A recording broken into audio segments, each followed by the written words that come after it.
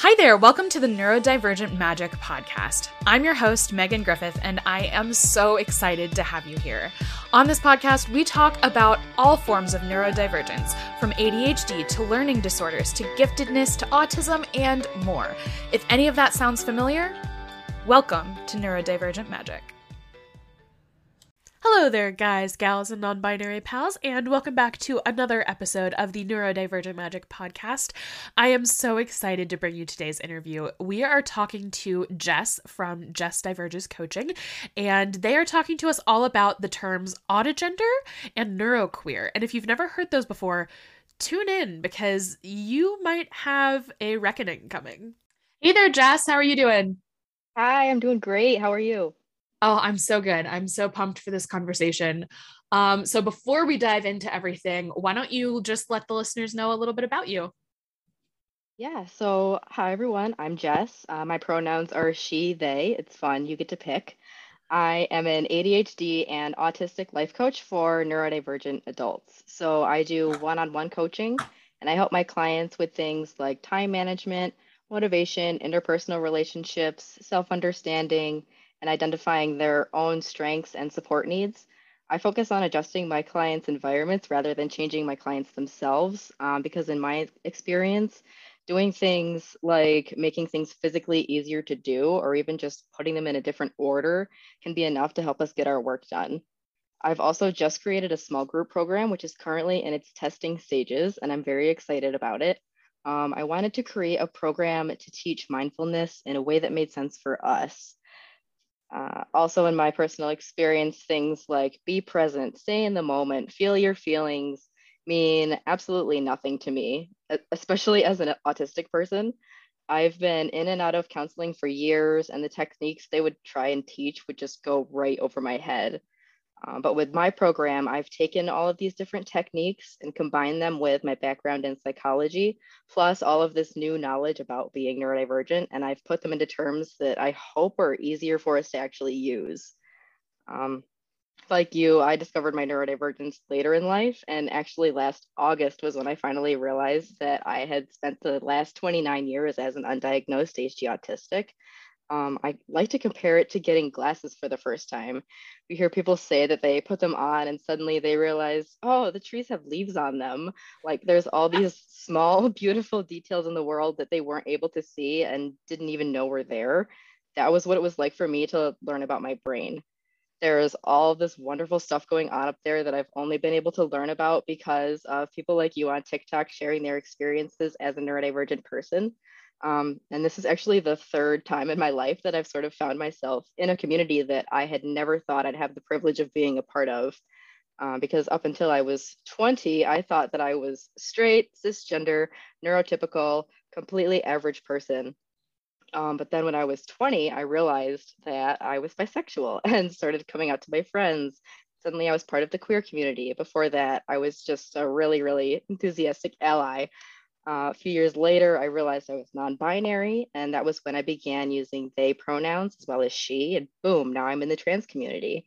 Now, almost a decade later, I've found this amazing neurodivergent community, which incidentally, a lot of my LGBT friends and my neurodivergent friends are one and the same. A few months ago, I found the term Autigender, and then I made my own video about it on my TikTok, and someone else told me about Neuroqueer. Both of those terms define my gender and sexuality to a T. Yeah, all of that is so amazing. It's always wonderful to hear about other people's experience and how they came to the neurodivergent community and how it's impacted them and made them feel, I don't know, more whole, I suppose. At least I know that's how it makes me feel. Like I feel connected to other human beings who understand me. Yes, Yeah. exactly. So today, I 100%. think we're going to jump right into Autigender and Neuroqueer and what these words mean and how they apply to us neurodivergent folks. So how would you define Autigender and how would you define Neuroqueer? That is such a great question. I actually did some research into the terms before we spoke, and I would love to get into what I learned about them. Before we do Yes. that, though, I would like to back up and first explain to your listeners the difference between gender and sexuality. Oh, please do. So a person's gender is part of who they are. It's what they identify as.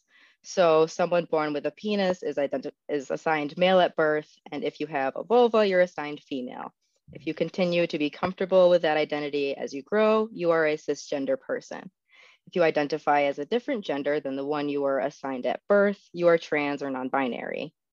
Your sexual orientation is who you are attracted to.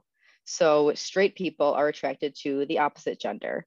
Gay and lesbian people are attracted to the same gender. Bisexuals or pansexuals are attracted to multiple genders. Asexual people are attracted to none.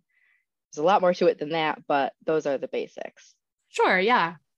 And now, as I mentioned before, these terms autogender and neuroqueer are newer to me as well.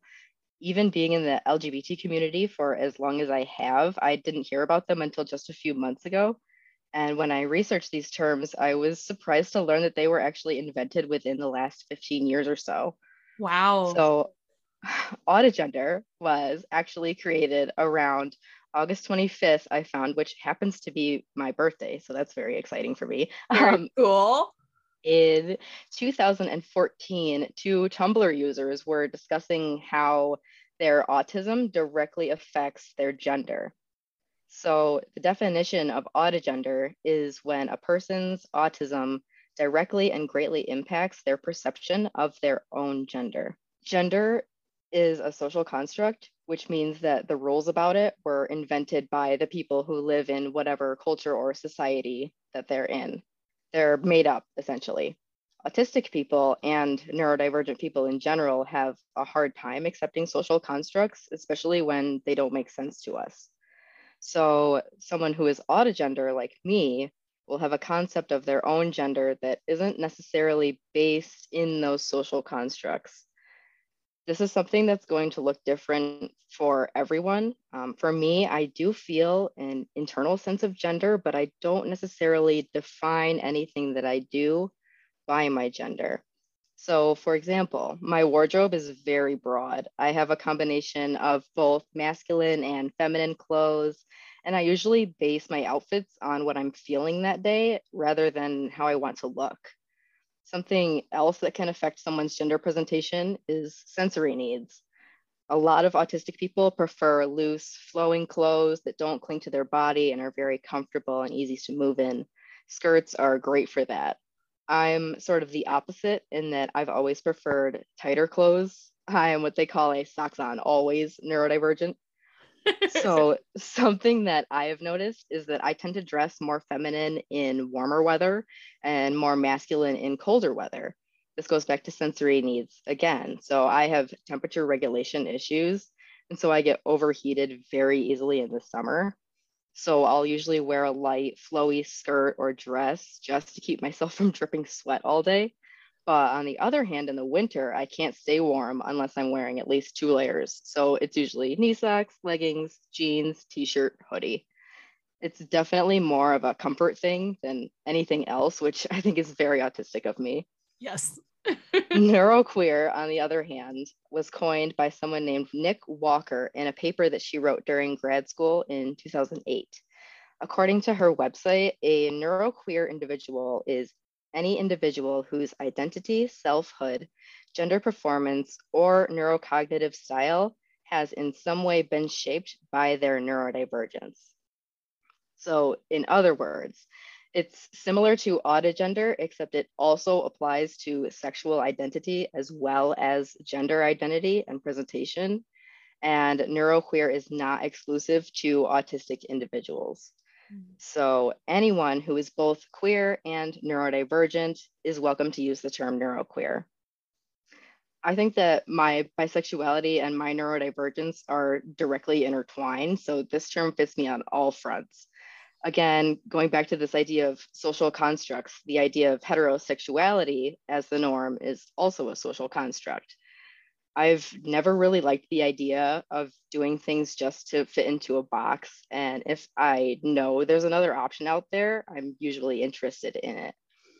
It's because of that that I am bisexual. Another person's gender identity doesn't matter so much to me as who they are as a person. I have more important boxes to check than that, I guess. Yeah. And I choose to use bisexual rather than pansexual for a few reasons. Partly because more people have heard of bisexual, which saves me some breath when I don't have time to explain more fully. And partly because I'm attracted to different genders in different ways.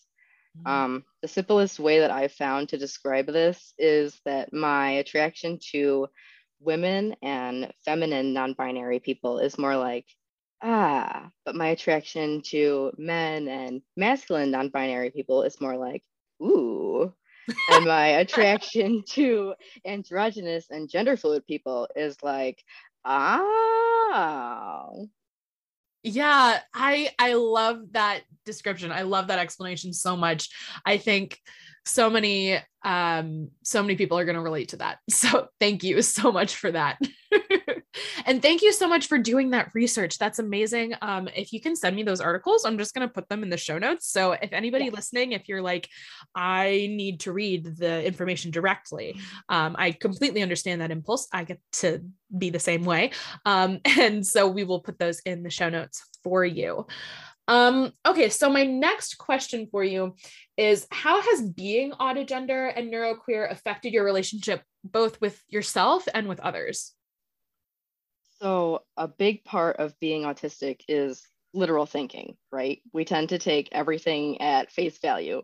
For me, when I was growing up, that meant that whatever I was told by society, friends, family about a concept was what I accepted as truth, even if it was about me. I was raised in a very small town in central New York. It's about 96% white, lower middle class, suburban area. Girls liked boys, boys liked girls, and anything else was very unusual.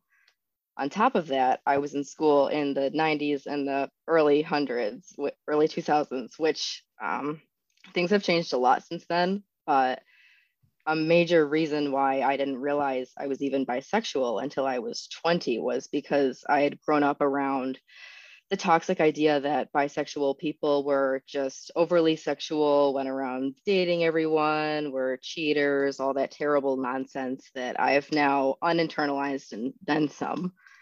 And then it wasn't until I was in college, away from all of that, that I finally learned what it actually meant to be bisexual.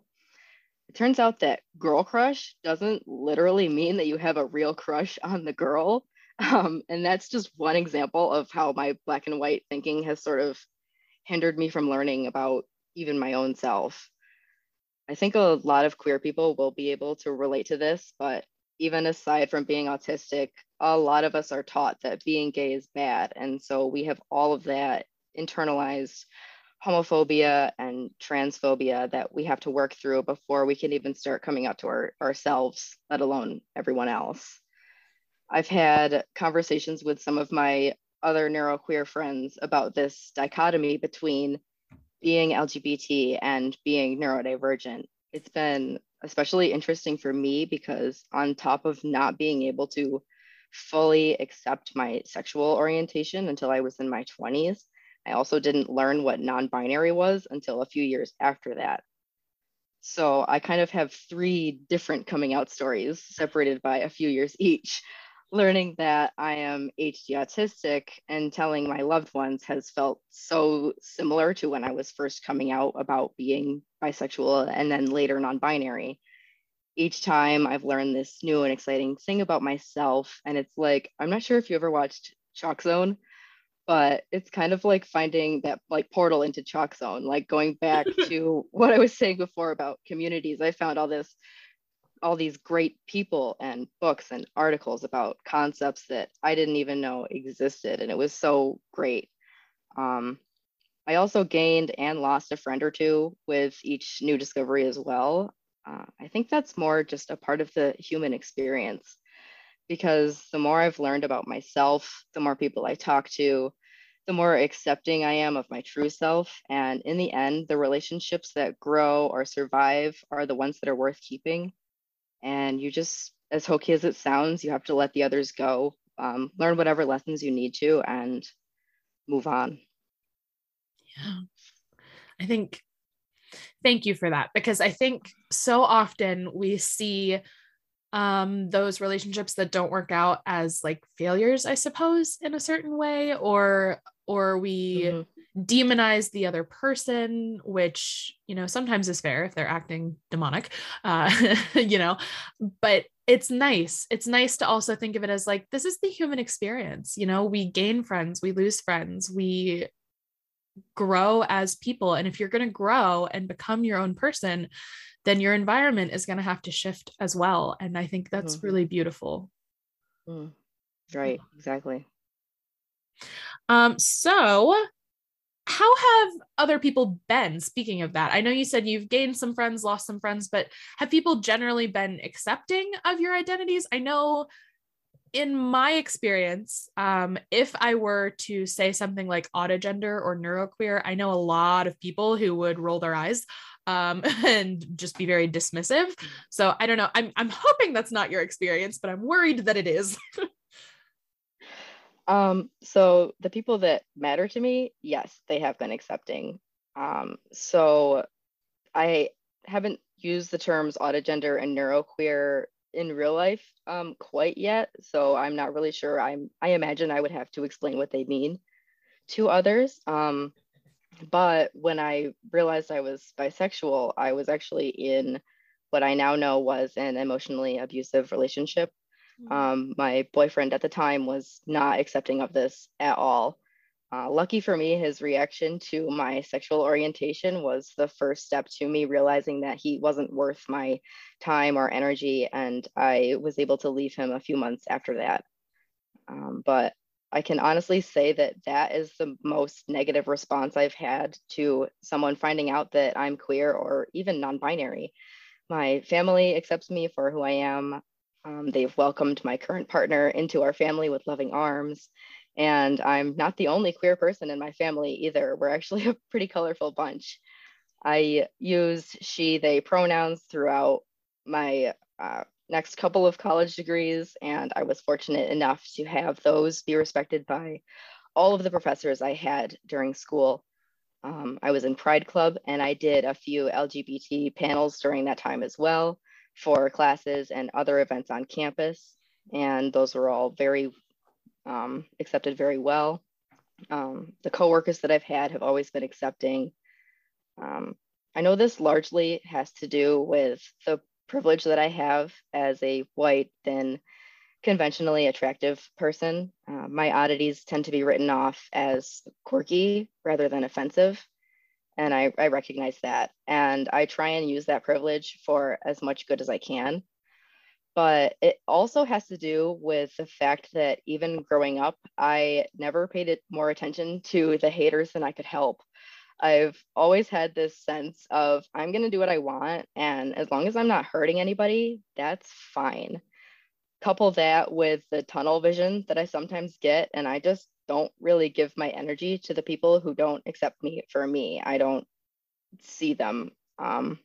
As an autistic person, it's pretty easy to separate yourself from an experience and look at things objectively, almost to a fault at times. So if someone doesn't like what I do, I just stop interacting with them. I know it sounds so corny, but it's true. Those who mind don't matter, and those who matter won't mind. I love that quote. I love that quote so much. So I'm glad that you brought it up. um, yeah, such a useful reminder that the people who judge us, the people who don't like us for being who we are just not people we need in our lives. So yeah, agreed. Mhm. So okay, I think that's all of my questions. The last thing I want to ask you is just if someone's listening to this right now and they're like, oh my God, am I autogender? Am I neuroqueer? Like, oh no, I have another awakening coming. Like, I thought I was done. Mhm. If someone's listening and this is resonating, basically, what is one thing you want them to come away knowing? That it is okay if you aren't able to pin down a label for yourself right now. There are so many terms out there, more than even I can keep up with, and I have hyperlexia. There's a word for almost every fathomable sexual orientation and gender identity that there is. I think I've said at least 8, maybe 10 different terms during this podcast alone. It can be very overwhelming trying to just choose one. So if you find yourself thinking, could I be blank? No matter if it's, could I be gay? Am I bisexual? Am I autistic? The best advice I ever got is that if you're considering a new part of your identity, start living as safely and as comfortably as you can, as if you were that identity. That is allowed. If you think that you might be into girls when you didn't think so before, imagine yourself in a scenario where that were true. If you're thinking you might be autistic or ADHD or OCD or whatever, just start accommodating yourself as if you were that neurotype. That was honestly a major deciding factor when I was figuring out whether or not I was autistic. It's funny now that there was ever even a doubt, because the more I learn about myself, the more I'm like, Jes, my girl, my dude, how did you not know this? But I heard that advice and I went and I bought a bunch of fidget toys and started letting myself stim more. And almost right away, I noticed a drop in my anxiety. I was less tired at the end of the day, and I could suddenly think so much more clearly when those sensory needs were being met. And the same goes for being neuroqueer, autogender, gay, bi, trans, non binary, whatever. If you're thinking about experimenting with your gender, it can be as simple as go to a thrift store and find an item that you think might be gender affirming for you. If you're comfortable doing so, wear it in a safe place. And if you experience something called gender euphoria, you might just be more queer than you thought. And there is always more room in the family for more of us. I love that. I absolutely love that. Yes. I think that's a wonderful note to end on. I have absolutely nothing to add. All of that, if you need to go back and rewind and just listen to Jes say that again and again, go for it. Just take what you need from today. Yeah. So thank you so much for being on the podcast, Jes. I so appreciate your insight. Thank you so much for having me. I was so excited to hear that this was a topic that you were interested in talking about. It's something I've been wanting to talk about for such a long time. So thank you so much for listening. And yeah, it was so great to be here. All right. I will see you, or I guess you all will hear me next Saturday. Okay. Bye.